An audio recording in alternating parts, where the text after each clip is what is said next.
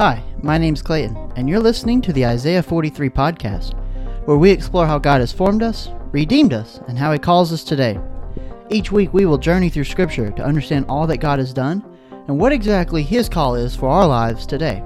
This is week 45, a Bible study week, where we examine Scripture and its application to our lives.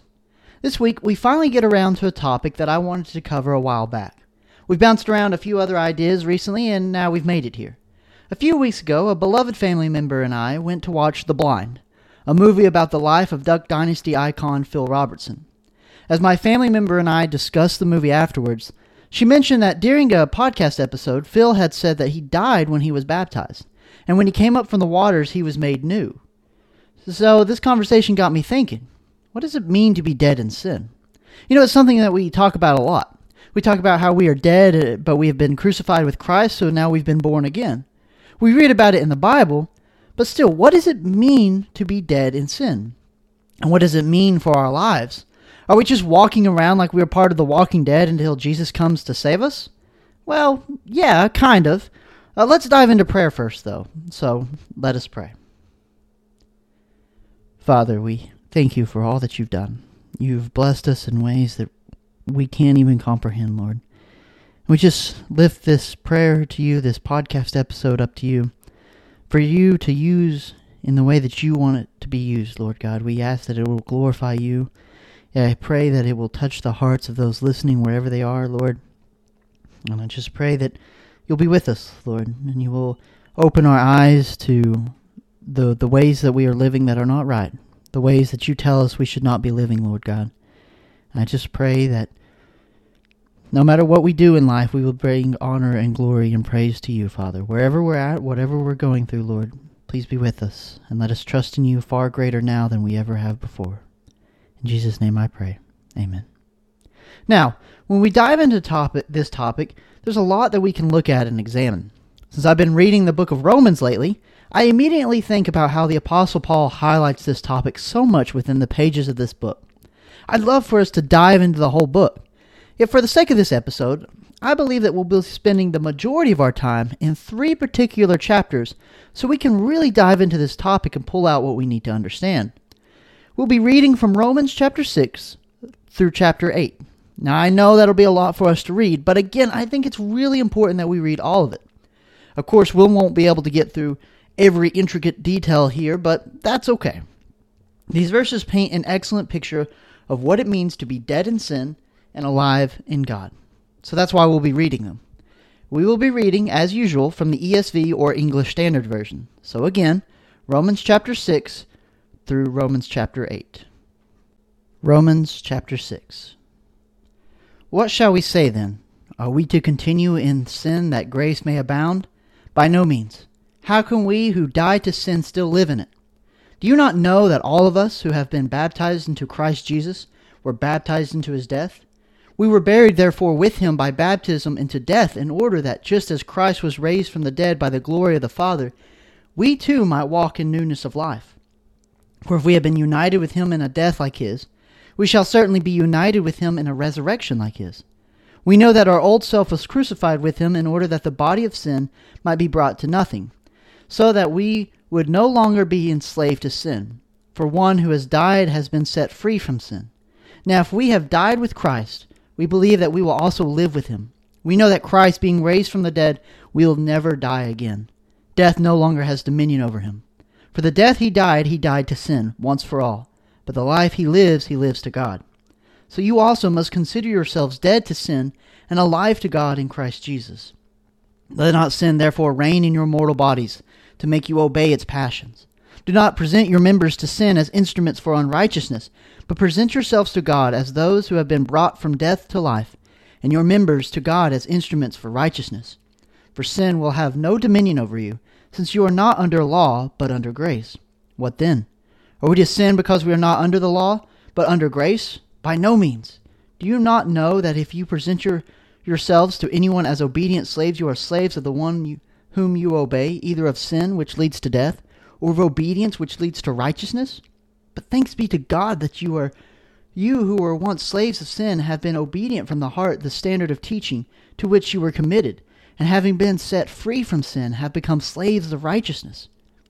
I am speaking in human terms because of your natural limitations.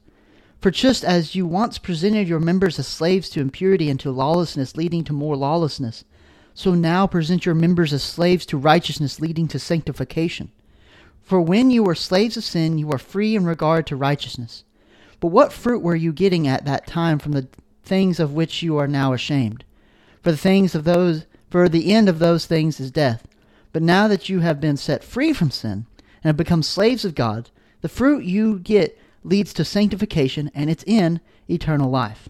For the wages of sin is death, but the free gift of God is eternal life in Christ Jesus our Lord. Romans chapter 7. Or do you not know, brothers, for I am speaking to those who know the law, that the law is binding on a person only as long as he lives? For a married woman is bound by law to her husband while he lives. But if her husband dies, she is released from the law of marriage. Accordingly, she will be called an adulteress if she lives with another man while her husband is alive. But if her husband dies, she is freed from that law. And if she marries another man, she is not an adulteress. Likewise, my brothers, you also have died to the law through the body of Christ, so that you may belong to another, to him who has been raised from the dead, in order that we may bear fruit for God. For while we were living in the flesh, our sinful passions aroused by the law were at work in our members to bear fruit for death.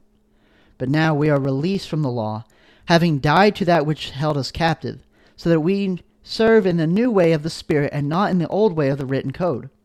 What then shall we say? That law is sin? By no means. Yet if it had not been for the law, I would not have known sin. For I would not have known what is to covet if the law had not said, you shall not covet. But sin, seizing an opportunity through the commandment, produced in me all kinds of covetousness.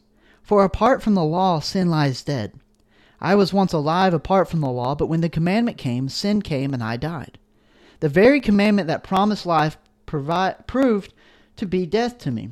For sin, seizing an opportunity through the commandment, deceived me, and through it killed me. So the law is holy, and the commandment is holy, and righteous, and good. Did that which is good then bring death to me? By no means. It was sin, producing death in me through what is good, in order that sin might be shown to be sin, and through the commandment might become sinful beyond measure. For we know that the law is spiritual, but I am of the flesh, sold under sin. For I do not understand my own actions, for I do not do what I want, but I do the very thing I hate. Now if I do what I do not want, I agree with the law that it is good. So now it is no longer I who do it, but sin that dwells within me. For I know that nothing good dwells in me, that is, my flesh. For I have the desire to do what is right, but not the ability to carry it out. For I do not do the good I want, but the evil I do not want is what I keep on doing. Now if I do what I do not want, it is no longer I who do it, but sin that dwells in me. So I find it to be a law that when I want to do right, evil lies close at hand. For I delight in the law of God in my inner being. But I see in my members another law waging war against the law of my mind, and making me captive to the law of sin that dwells in my members. Wretched man that I am, who will deliver me from this body of death? Thanks be to God through Jesus Christ our Lord. So then I myself serve the law of God with my mind, but with my flesh I serve the law of sin. Romans chapter 8. There is therefore now no condemnation for those who are in Christ Jesus. For the law of the Spirit of life has set you free in Christ Jesus from the law of sin and death. For God has done what the law, weakened by the flesh, could not do. By sending his own Son in the likeness of sinful flesh, and for sin, he condemned sin in the flesh, in order that the righteous requirement of the law might be fulfilled in us, who walk not according to the flesh, but according to the Spirit. For those who live according to the flesh set their minds on the things of the flesh. But those who live according to the Spirit set their minds on the things of the Spirit. For to set the mind on the flesh is death, but to set the mind on the Spirit is life and peace. For the mind that is set on the flesh is hostile to God, for it does not submit to God's law. Indeed, it cannot. Those who are in the flesh cannot please God. You, however, are not in the flesh, but in the Spirit, if in fact the Spirit of God dwells in you. Anyone who does not have the Spirit of Christ does not belong to him.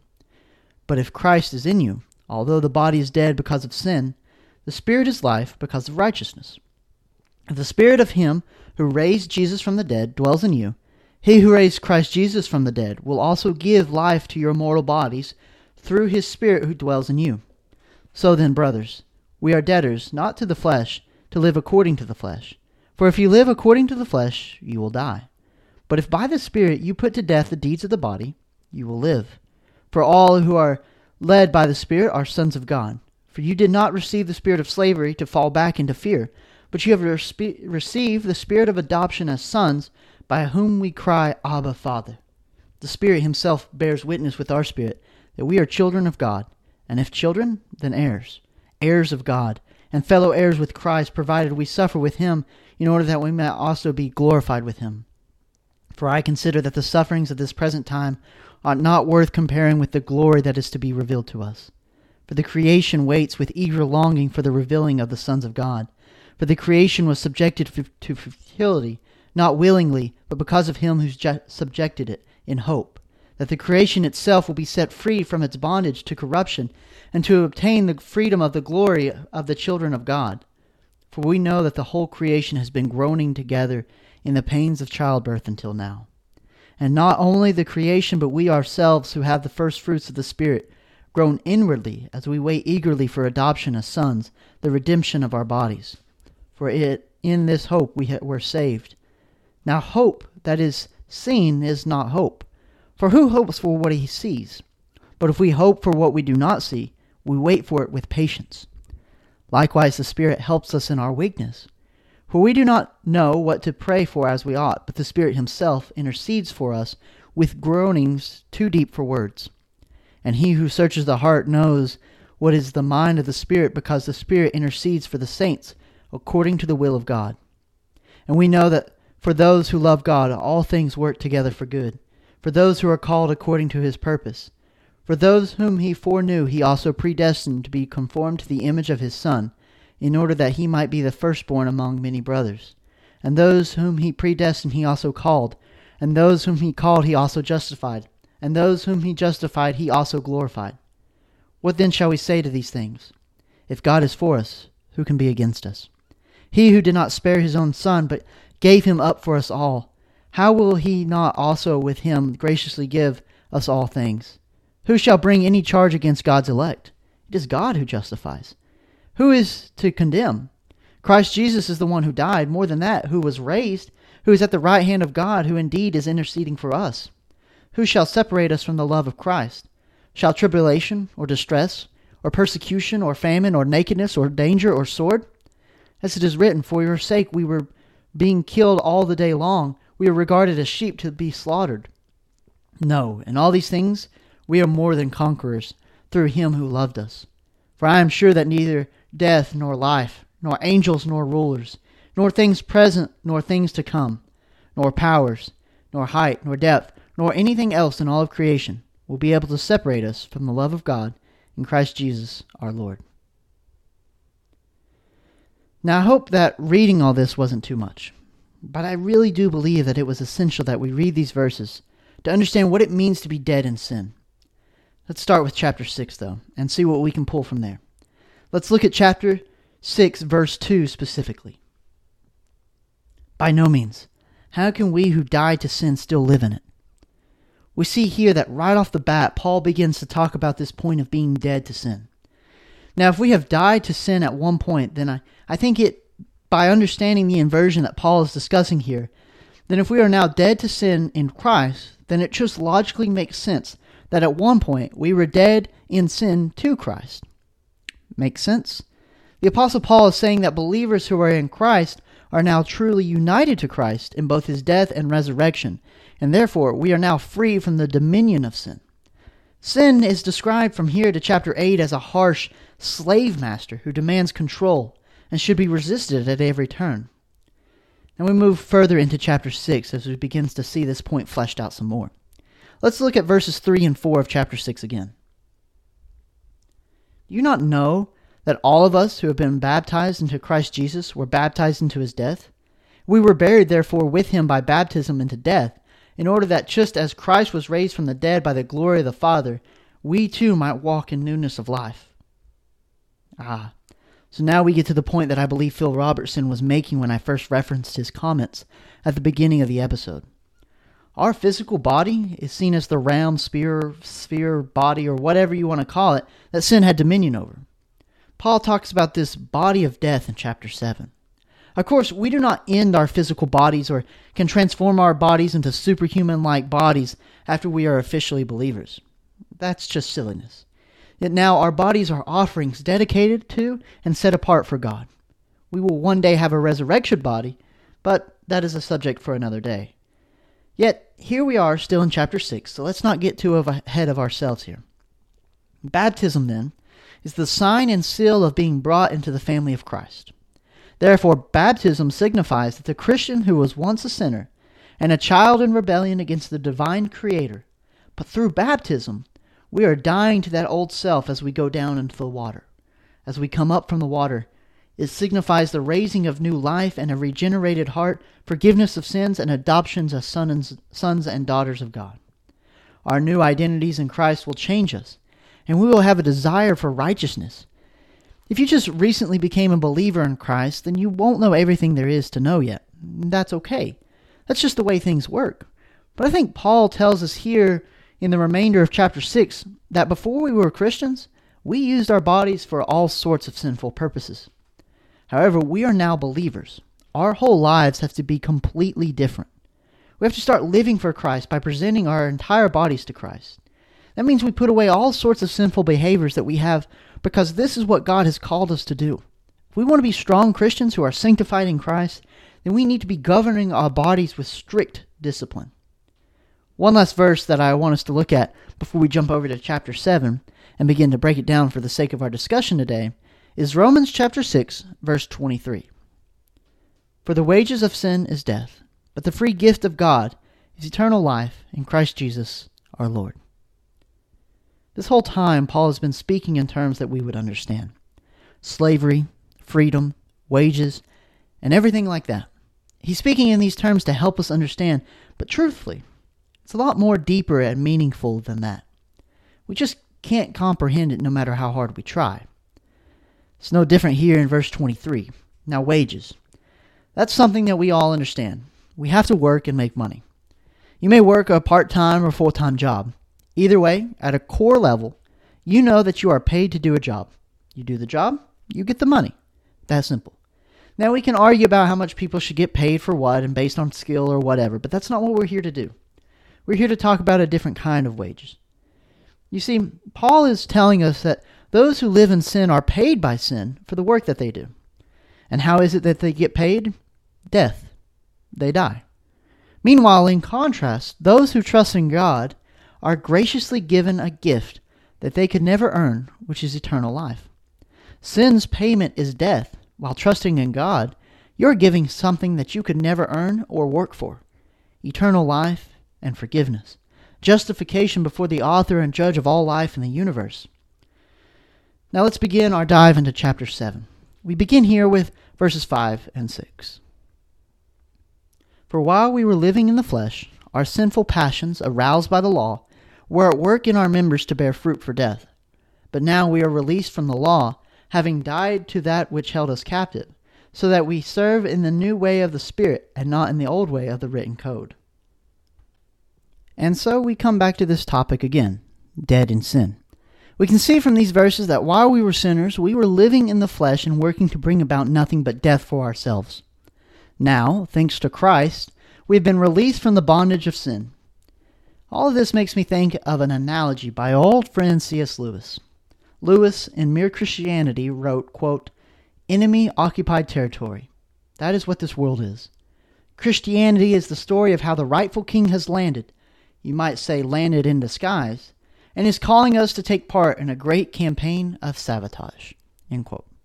In his analogy, Lewis illustrates the same point that I believe Paul is trying to make here. Christ has come in, freed us from the death that awaited us because of our sin, and now calls us to work in a campaign of sabotage by working to save others by leading them in the faith as well as guarding ourselves against falling back into enemy hands.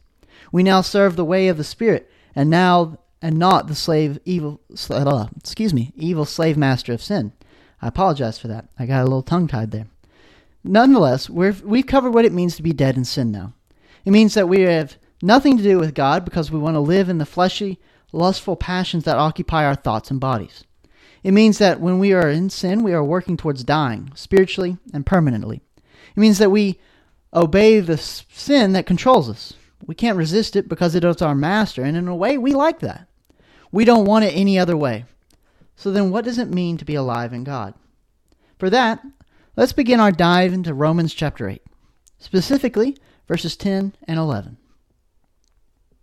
But if Christ is in you, although the body is dead because of sin, the Spirit is life because of righteousness. If the Spirit of him who raised Jesus from the dead dwells in you, he who raised Christ Jesus from the dead will also give life to your mortal bodies through his Spirit who dwells in you. Right here it is.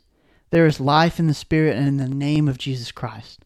The apostle writes here in these verses that the life given to Christ after his death and crucifixion is the same Spirit that gives us new life. It changes our desires, our minds, our hearts. We are no longer slaves to sin, but sons and daughters adopted to God. We are justified and free from condemnation, whether that be self-condemnation or condemnation from sin. We now get to call out to God because we want and crave and desire his presence. We call out to him, Abba, Father, which is this intimate word that is like a child crying out for their father. We can do that now as believers. Will we fall into sin? Yes, of course. It's like Paul wrote in chapter 7, like we discussed earlier. This body is a body of death. We will not be free of sin this side of heaven.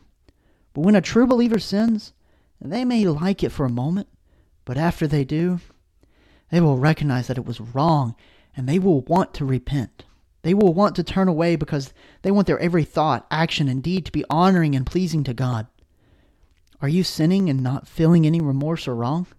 Are you falling into sin again and again and it's started to not affect you anymore, even though you've called yourself a believer? If so, please stop and take a moment to think about your relationship with God, because I would say that you have some serious things to reevaluate. God has justified us. As Dietrich Bonhoeffer, whom I just learned Angel Studios is making a movie about, once said, quote, God's justification of sinners, declaring us righteous because of and through and in Christ is God's final word, end quote. Well, what better word to end on than that God has raised us to life and we should be living in this newfound life and no longer remain dead in sin. Jesus calls us out of sin and into the newness of life. My dear brothers and sisters, until the next time we meet again, I will be praying for God to enrich your sanctification and draw you even closer to him as I ask you to pray the same for me. So may the Lord bless you and keep you. God bless.